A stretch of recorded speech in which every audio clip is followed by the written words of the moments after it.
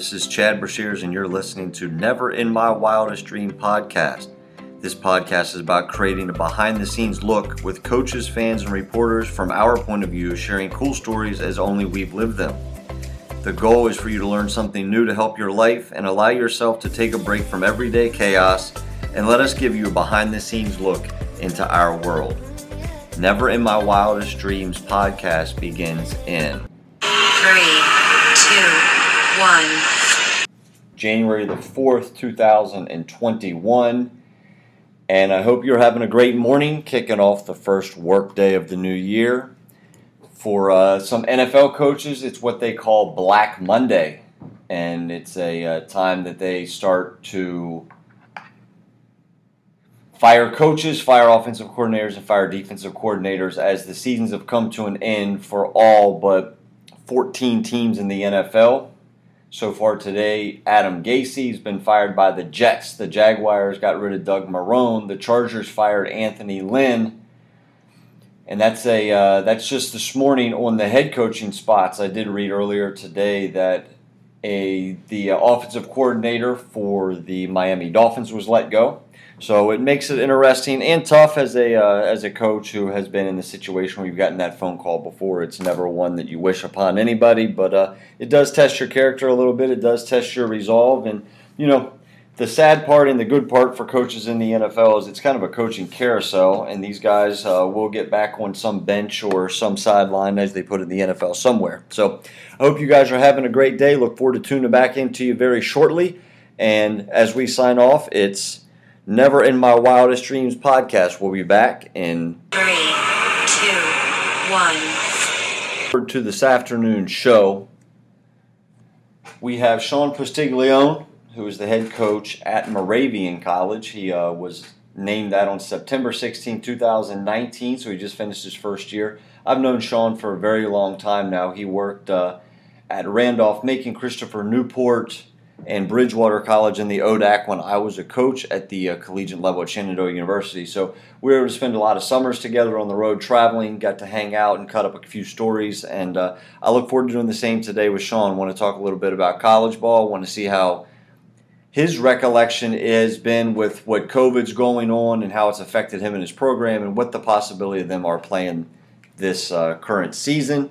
And Sean's going to be calling in here shortly, so I look forward to talking to him soon. In My Wildest Dream podcast, have Coach Sean Postiglione on with me today. Looking forward to this one. Sean's a really good friend of mine.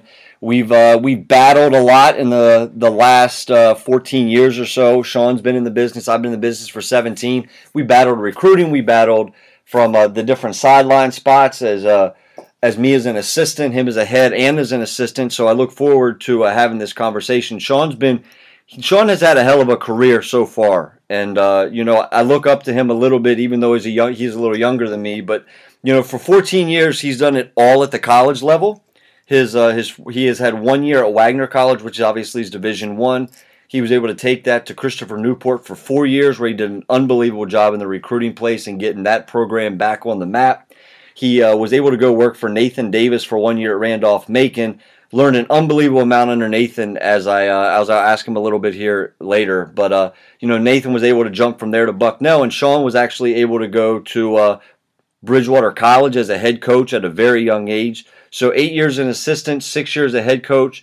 He just finished his first year at Moravian College. I know he's been battling the COVID stuff just like we all have. But Sean, I appreciate you coming on the show with me today, knowing that you've been on a ton of other Zoom calls and calls recently. I'm sure your schedule's been flooded, but I appreciate you coming on today.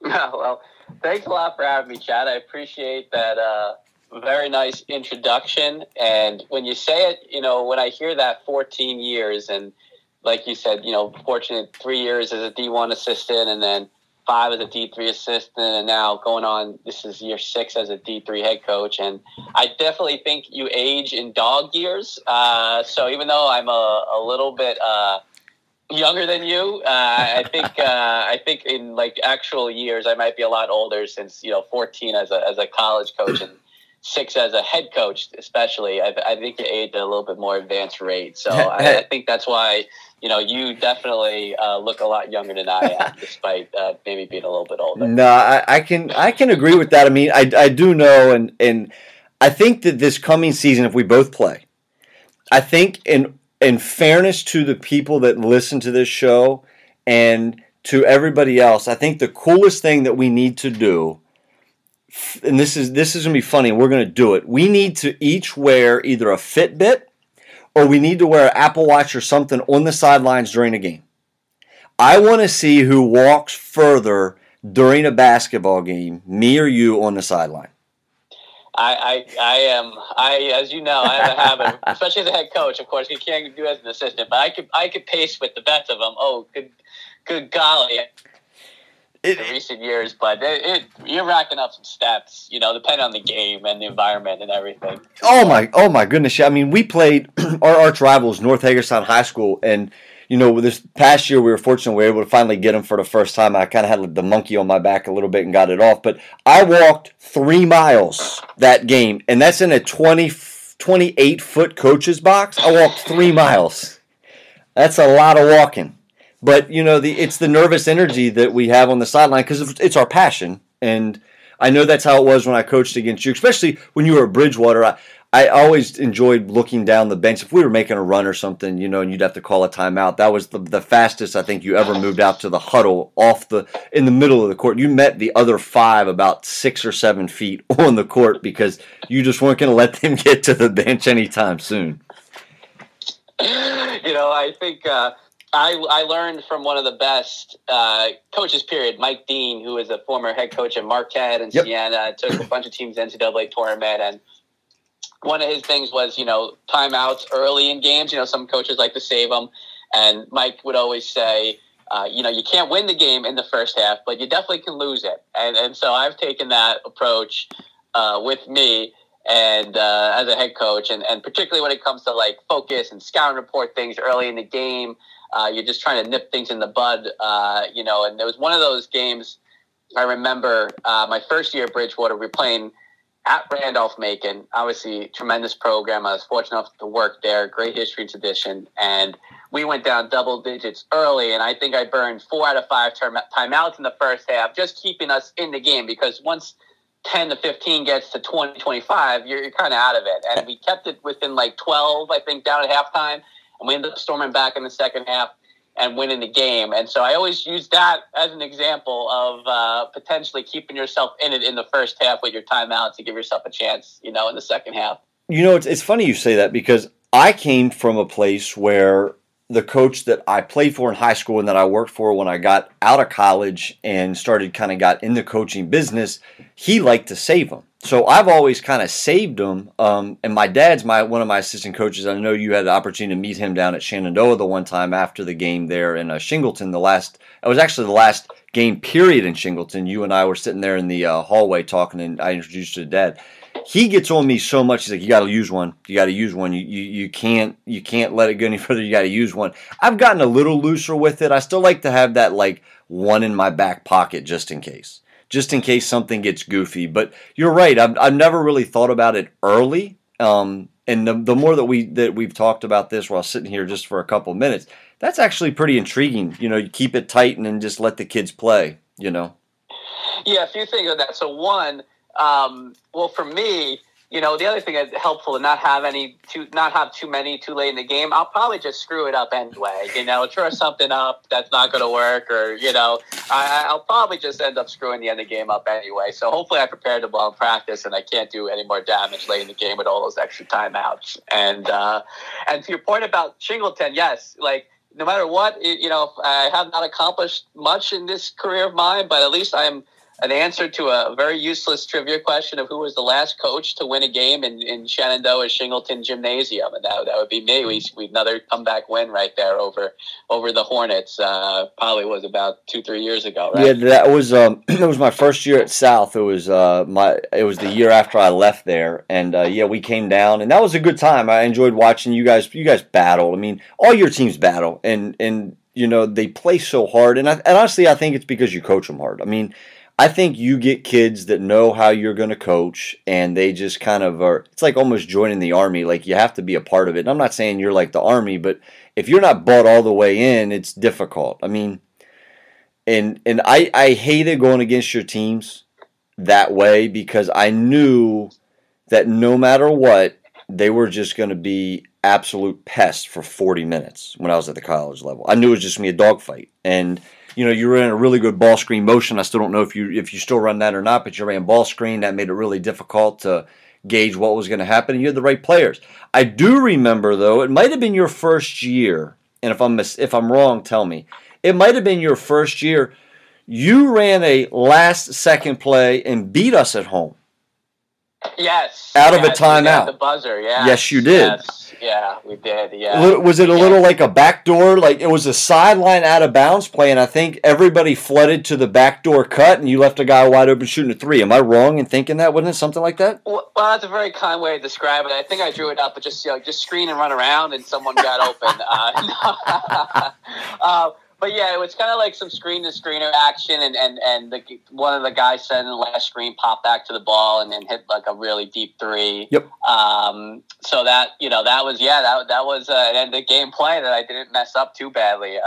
But you gotta get lucky, and you gotta have guys that can make shots. See, in those situations. You saved it. You just saved the last time out there for that one. Exactly. Then a couple of years later, we had one against you to tie the game, and your guy came out of nowhere and blocked the shot. So, yes. It all evens out, I think, eventually. And, and you made a point about our teams, and they play hard, and I really appreciate it. I think as a coach, to say that your teams are prepared and they play hard are some of the highest compliments you can get. And I think, though, it's interesting that you say, I do think because you're trying to, this podcast, I think it's great, trying to give a little behind the scenes and a little bit of like insight into coaching and sports. And for me, I've changed a lot over the years. I've changed, not that you change who you are, but you learn more about yourself, mm-hmm. and you find the best ways to convey the things that you want to convey. And I think early on when you're younger, especially as a young head coach, like you mentioned, I was 27 when I was first time college head coach, and definitely intense. And I think that's part of who I am. That's part of what drives you is you're intense and you're driven and you're detail oriented and all that stuff.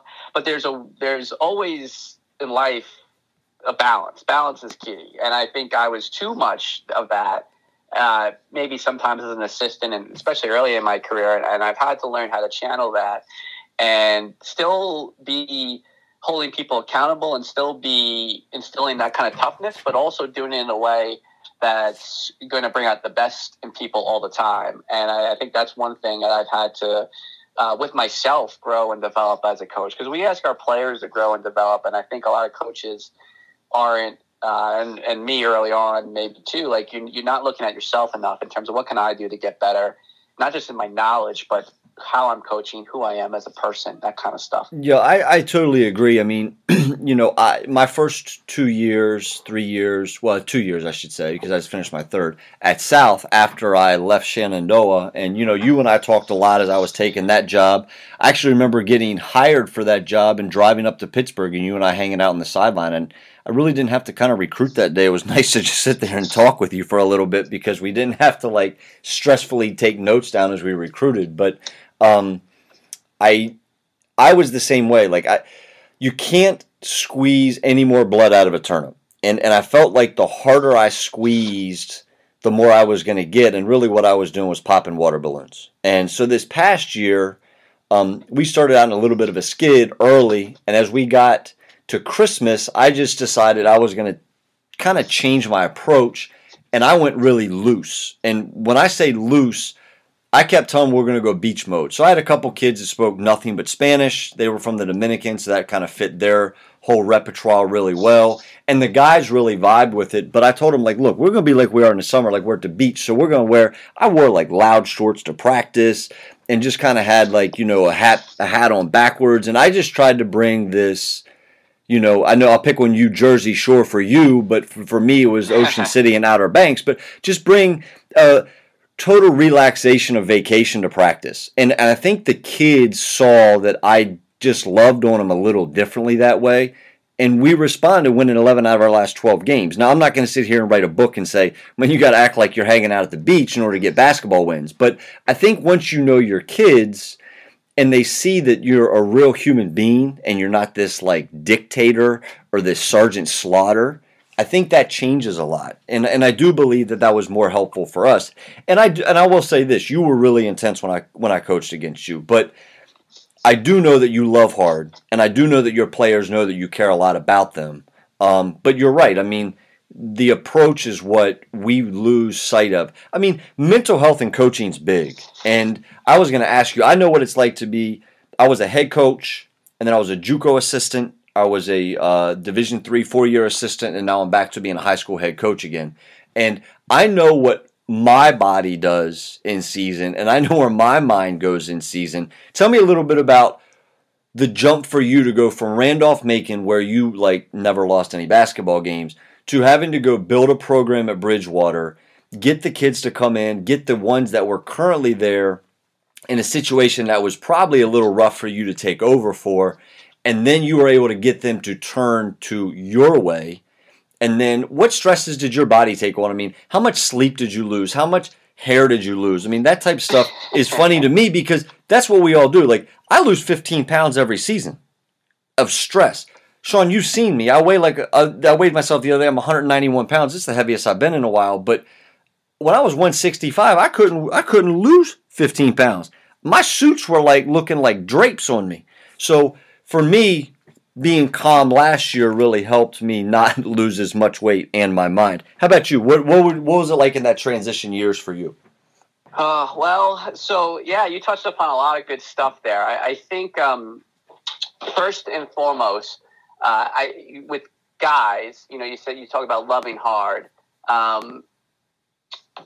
I think you have to meet, especially in 2021. It's weird even saying that year, but you got to meet kids where they are. Sorry, you have to meet kids where they are, right? Mm-hmm. You have to understand today's teenager, today's young adult, and be able to meet them where they are without sacrificing your standards and principles. And that's hard to do. But I think with today's kid, a lot of that is a lighter, softer touch than maybe the older ways of doing things in coaching. Yeah. And I think along with that, you as a coach, I think you said it best, and this is something that took me a while to figure out, you have to let them see you as a person. And I think that's hard for a lot of people to do because you're the one in authority, you're the leader, especially as if it's your first head coaching job or even as an assistant, but particularly as a head coach.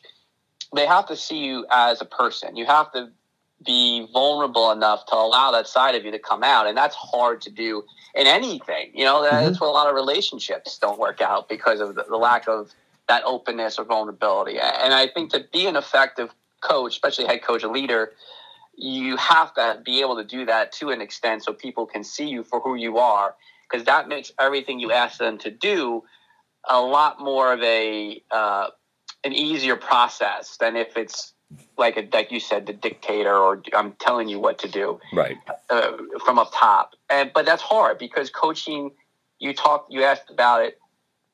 It's a very stressful, and being a head coach, I've told people this, and I think this goes for almost any leadership position, but being a head coach, especially when, and this is not to downgrade high school or AAU or anything, but especially when it's your livelihood, right? Like if you don't do well, if you don't succeed, you don't make any more money. Like you get fired from your job and your life. And I've given 14 years of my life now to this. And, right. And so when that's the case, it can be the loneliest position or the loneliest place to be, maybe anywhere in life, right? When you're the head coach and you're not having success, because when you're an assistant, you have that buffer zone. The head coach carries most of that weight. And when you're the head coach, there's no buffer zone. Like there's nowhere to place that weight of the pressure of not just winning and losing, but are your kids succeeding in life? Are they getting good grades? Are they staying out of trouble? Are they themselves doing well from a mental health perspective?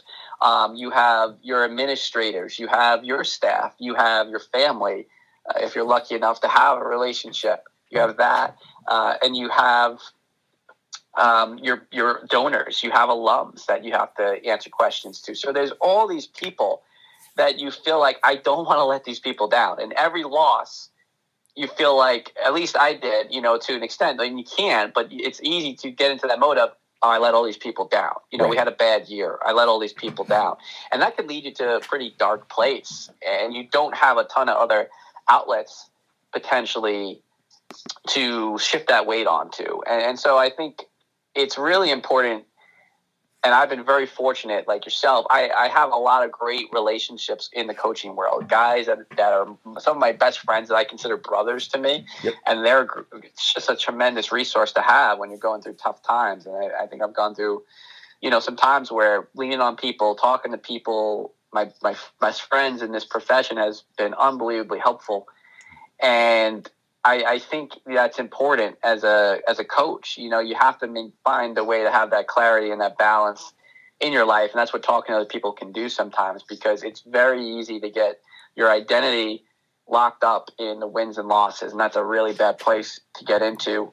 But that's something I've learned and I've tried to get better with. And all those things, where you're focused on stuff that you can control versus so many things that you can't control. But it's hard when your result is public, it's in the newspaper, it's on websites, and you're summarized by a win or a loss. But that's what you can internally summarize or judge yourself by, as hard as that can be sometimes. Otherwise, it leads you to tough places because there's a lot of stresses, pressures, your livelihood, all those things. And you gotta find a way to cope with all that, or else you're not going to be successful and you're not going to have a happy existence. No, and you hit on a lot of unbelievable stuff right there. And I'm going to go back on a little bit of it. I know, you're dead on. If you talk to an entrepreneur and they'll say, if you chase money, you'll constantly be running. And I think the thing that we as coaches do, and I've been fortunate enough to talk to a lot of people like you have, your phone directory, even though we don't want to brag about it or admit it, we have some connections that we could call certain people up that are going to help us, who's been there, done that, and going to talk to us for an hour, 2 hours, or an entire drive down to Virginia Beach or wherever you're going to recruit. You have that ability to get in a car and just have that conversation.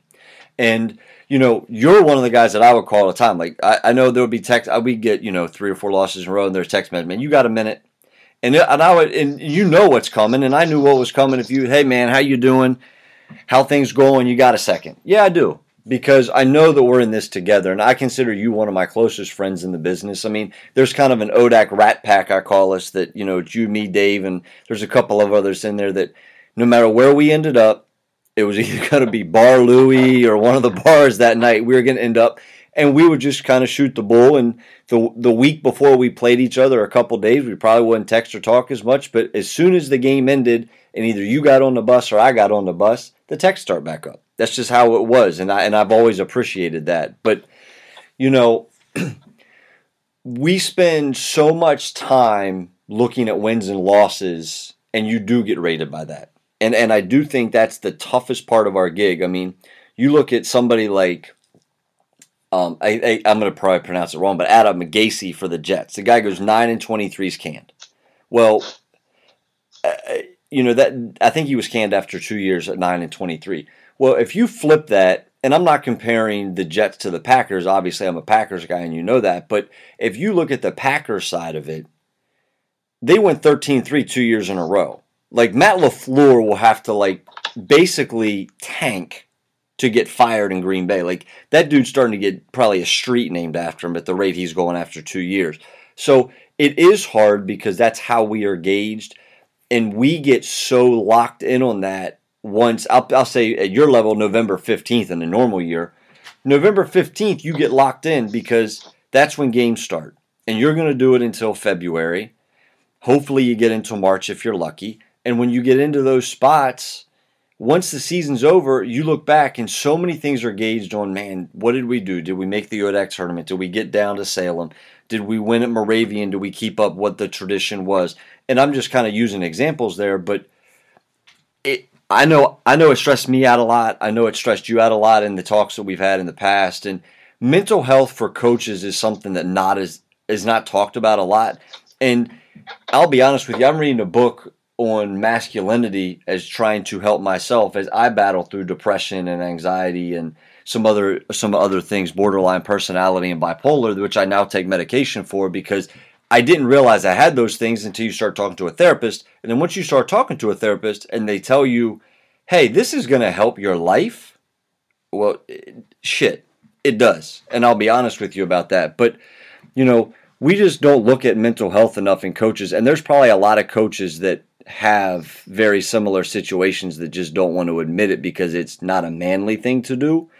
And I'm first one to probably say admit it because your life becomes a whole hell of a lot easier once you start taking care of that stuff. Yeah, well, I think that's, a great thing that you're honest and open with your own personal story, because I think there's still a lot of work to be done with talking about that stuff and the solutions, the resources that are out there for people. And it's not just mental health, because the mental health and stress leads to physical health problems. I've had physical health problems brought on by stress. Yeah, I remember you telling me that. Being a head coach. And just look, this year, there have been 2 Division I head men's basketball coaches that have had strokes. I saw that. The past few months. Yeah. And what's that? I saw that and one had a heart attack and died, if I'm not mistaken.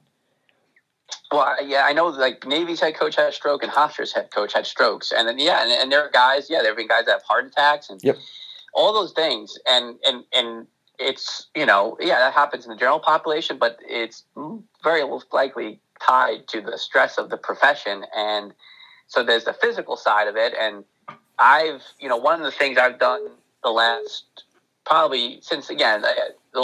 of years, and that was a big reason why I took the Moravian job, because I thought the situation would be better for me from a administrative support standpoint and being able to do these things that we're talking about for myself.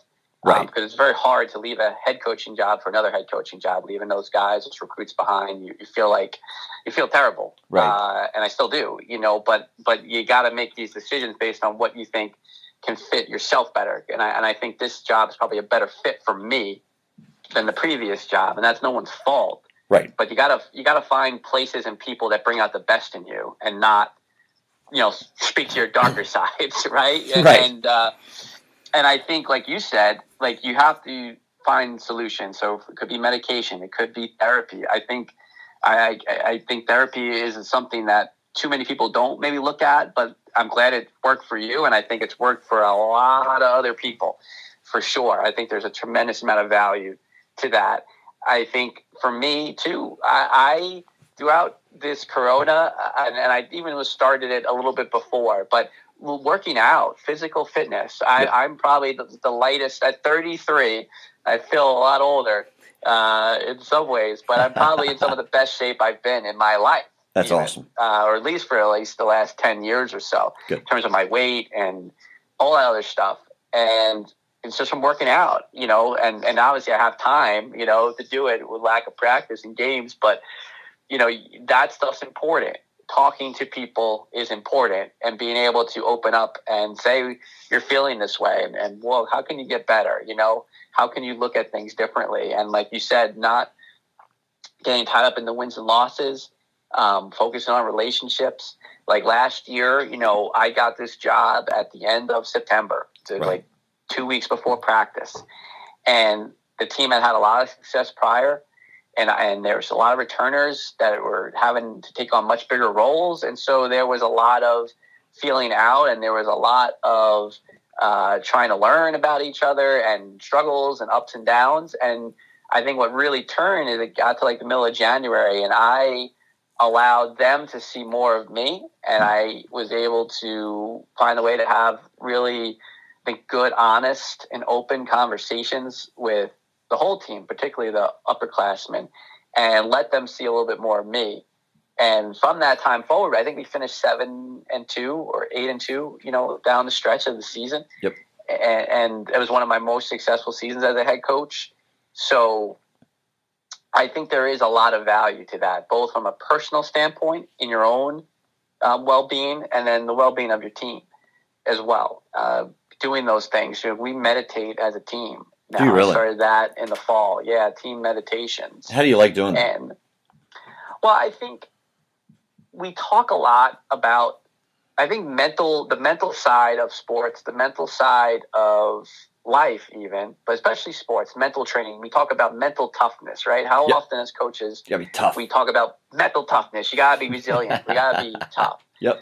But then what are you doing to train that? What are you doing to build that, right? Mhm. Because we want to get stronger. We go in the weight room. Yep. We want to get better as a shooter. Well, we get a lot of shots up before and after practice. Yep. But then we say, well, we got to be mentally tougher. But then what do? We sit around and talk about it, I guess, right? We watch film. Like, you got to do things to train or build that skill as well. Absolutely. And so again, right? Even as an individual, right? You talked about therapy. You talked about, for us, I think meditation's really good. I think journaling, right? Or just talking to people about it, or like in practice, really putting guys in situations where they're going to be challenged and then not letting them off the hook when they don't respond in the best way to that adversity or that resiliency, right? And not in a angry way, but in like a teaching way. Like, hey, this is a moment where you have to respond better. So putting them in those situations in practice. That's why for us, most of our practice is competition. Yeah. And I think guys like it, but I think also, again, it's like you just got your tail kicked in a drill. Well, what do you do with the next drill? But you can't do anything about what you just did. Right. But you can do something about what's about to happen. Exactly. Or if you're angry or you're frustrated, okay, that's like, you never, like, I think people too think like, to be healthy mentally is to never feel any negative emotion. Well, that's not true. Like, you can't go through life. To have positive emotions, you have to have negative ones too. But when you feel the negative emotions, whether it's angry or frustration or disappointment or whatever, you don't have to respond a certain way, though. You don't have to respond in a negative way. You can still respond to those things in a positive way. And so that's the key to trying to get through to guys as well. And so how do you do that? It's hard, but I think that's an under-coached thing, especially with today's kid, is that mental side, the confidence, the how do you respond to adversity? How do you, talk to yourself? That self-talk, and I'm guilty of that a lot, and I've worked a lot on it. And how do you deal with the emotions and your responses, right? It's about your response. It's not about what happens to you. It's about how you respond. From it. And then what other resources are you utilizing? And I think you mentioned some good ones. And it's a ongoing lifetime thing like this, and it's not something that you just figure out and then you're good, Right. No, and you honestly, have to constantly work on it. Yeah, it took me a while to find a therapist that I trusted and that I liked and I didn't feel was critical. And that's just what I was fighting internally too, that I got to a point where it's like, okay, this guy works for me and I'm going to do it. Now, I do have two questions for you on this. I'll hit the first one. That's just because, you talked about working out. What is your workout music? I mean, are we listening to like Bruce Springsteen when we're running here? Because I know you're a Springsteen fan. So, you going with the boss when you work out, or what are we pumping? So, and you talked about with your team. So it's funny you mentioned the beach theme, because I was fortunate enough to spend a lot of this lockdown stuff, spring, summer, even into the fall at a beach town. And I was very blessed for that. That's awesome. And so like, our motion offense, our 5-out stuff that we're going to run hopefully when we play, knock on wood, we're calling it summertime. There you go. And the symbol, the hand symbol for that is that surfer like hang loose. There you go. You're doing the shaka, right? That's what they call it, the shaka. Yep. Yes. So that's our base offense this year. And we practiced in October, November. We got shut down, like a lot of Division IIIs, and now we're going to bring the guys back on January 11th. Yep. I am going to have this practice be a rock concert. I'm going to tell each guy. I'm going to text it actually this week. I'm going to say, you got 5 songs you could send me.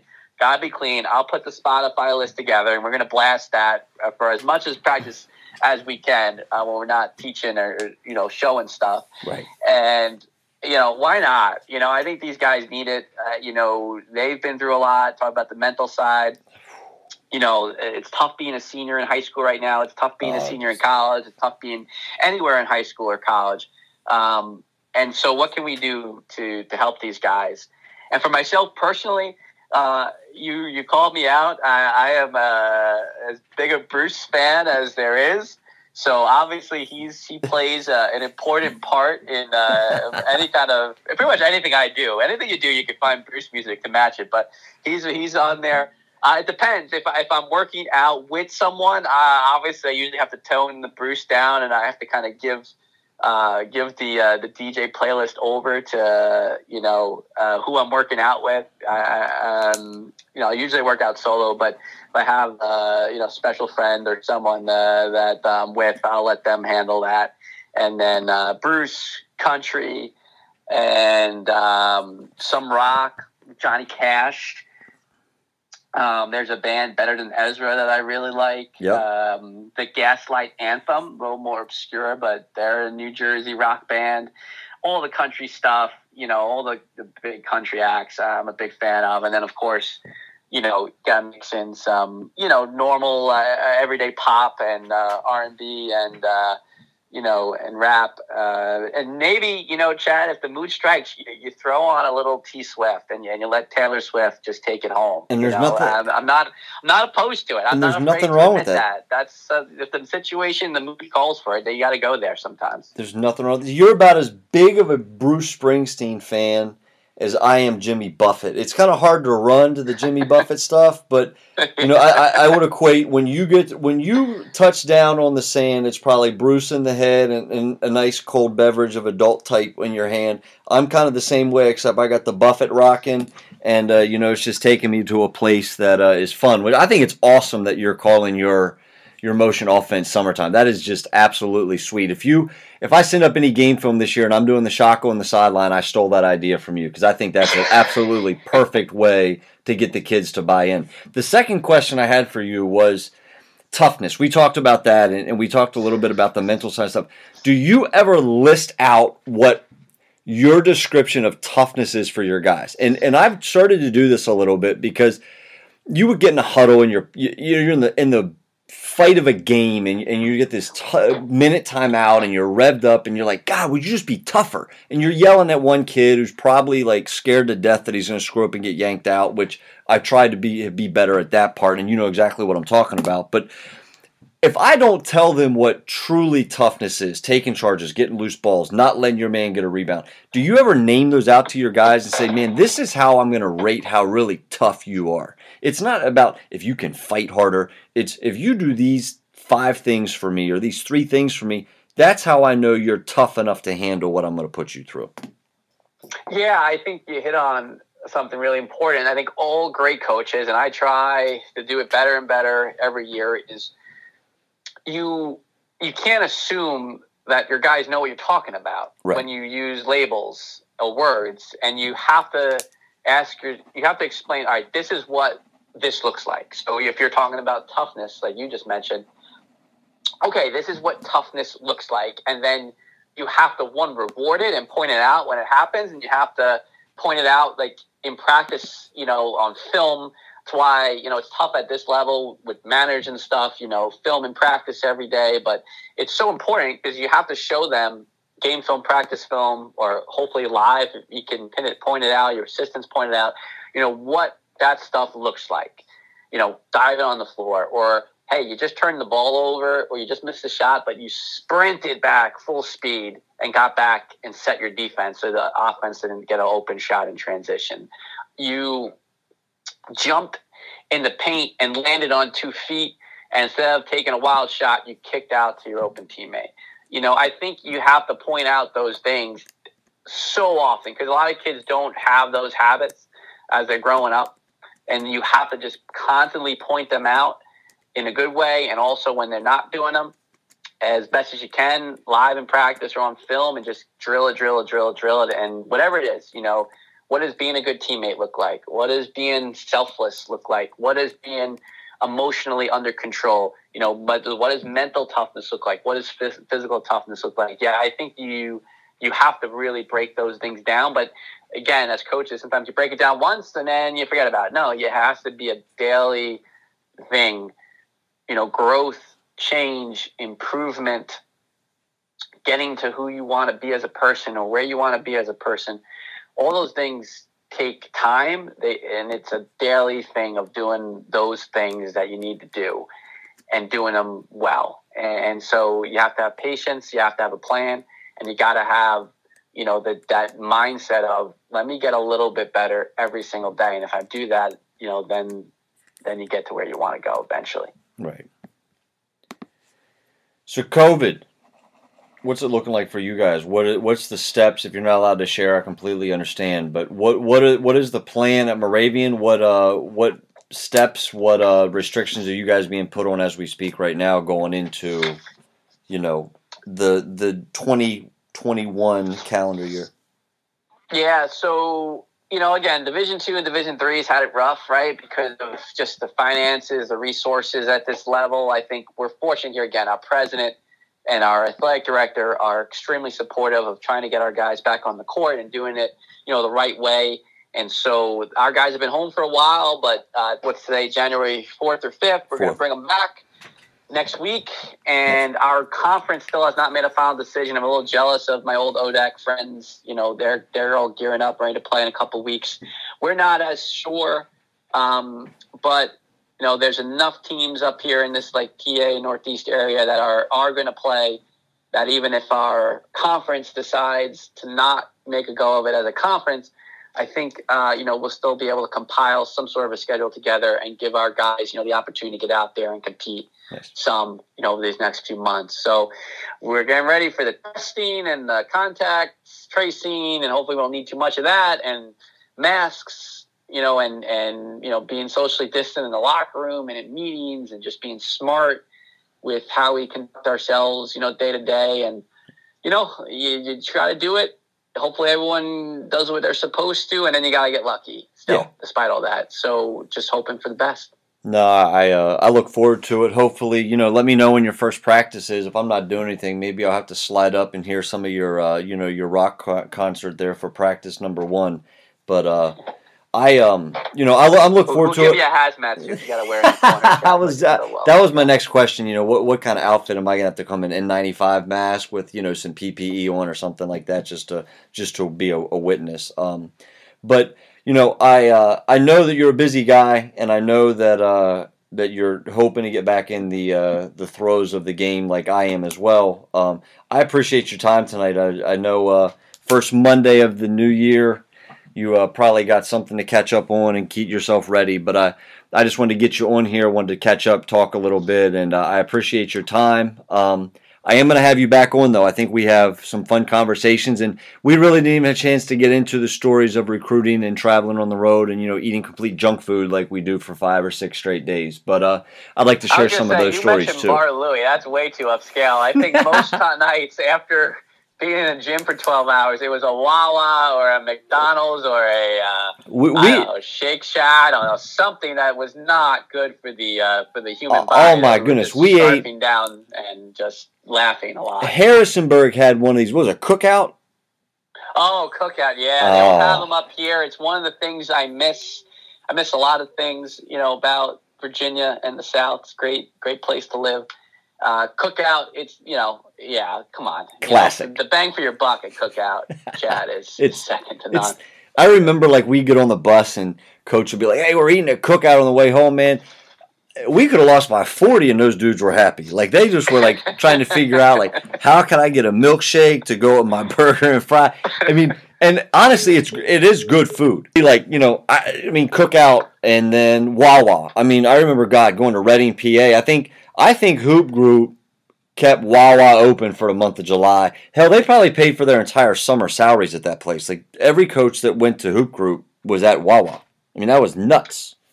When you've been in a gym watching maybe not the greatest level of basketball from probably about 12 hours to maybe, if you're lucky, 8 or 9 p.m., right?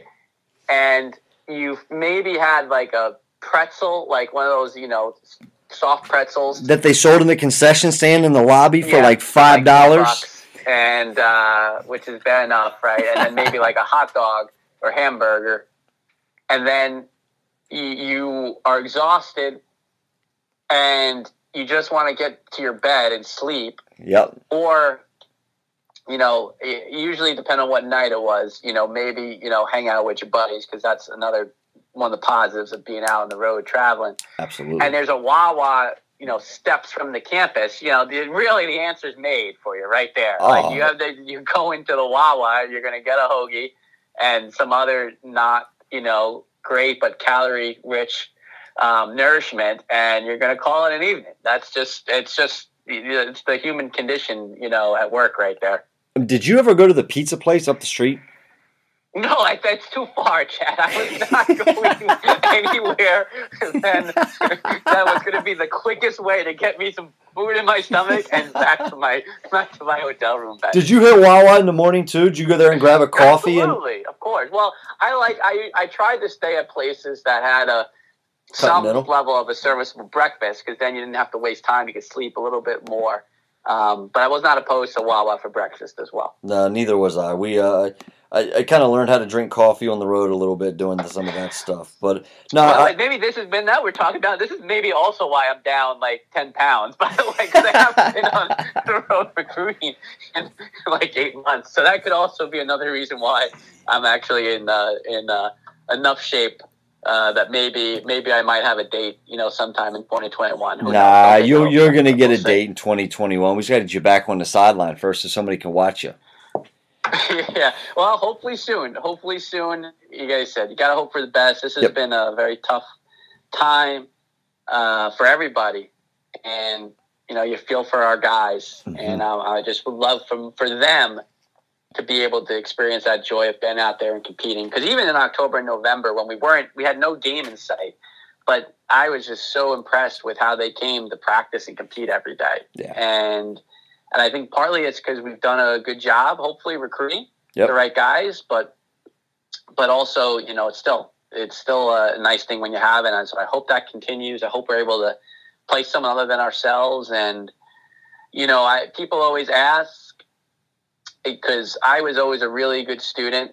It's funny, I was a good student. My brother was not. I became the college basketball coach, and he's a trauma surgeon in New York City right now. So, it's funny how those things work out. And I was going to NYU, and I would be on the subway every day, and all those guys in suits on Wall Street or law firms, which is probably what my initial destiny was to do that. They didn't look very happy, and I got into coaching when I was 20 at Wagner when Mike Dean hired me, and I've just been either too dumb or too stubborn or really probably just blessed to be able to do it since. And you got to remind yourself sometimes that to do this as your job is really nice. And so hopefully I get to really start doing it for show, as you said, sooner rather than later here on the sidelines. Yeah, well, I'm hoping that for you. I appreciate your time today, and I look forward to getting you back on here. But I'll also look forward to your text when we go back and forth. As we text, not in just season, but I look forward to any time you and I can have a little chit chat. But definitely, once season's up and running, we can kind of share some good stories and some agony, but we can also kind of be there to support each other. So, Coach, I appreciate your time. I look forward to chatting with you soon. Best of luck this month getting the guys back on campus, and I look forward to having you back on soon. All right. Sounds great, Chad. Thanks a lot. I want to thank Coach Postiglione for being on this evening. Sean's awesome. We get to catch up every once in a while, but tonight was pretty special. I enjoyed having that conversation with him. We will be back on first thing tomorrow morning, catching up with whatever happens in sports this evening, as well as just kind of starting to talk about a little bit of anything and everything here on Never in My Wildest Dream podcast. Until then, have a good evening.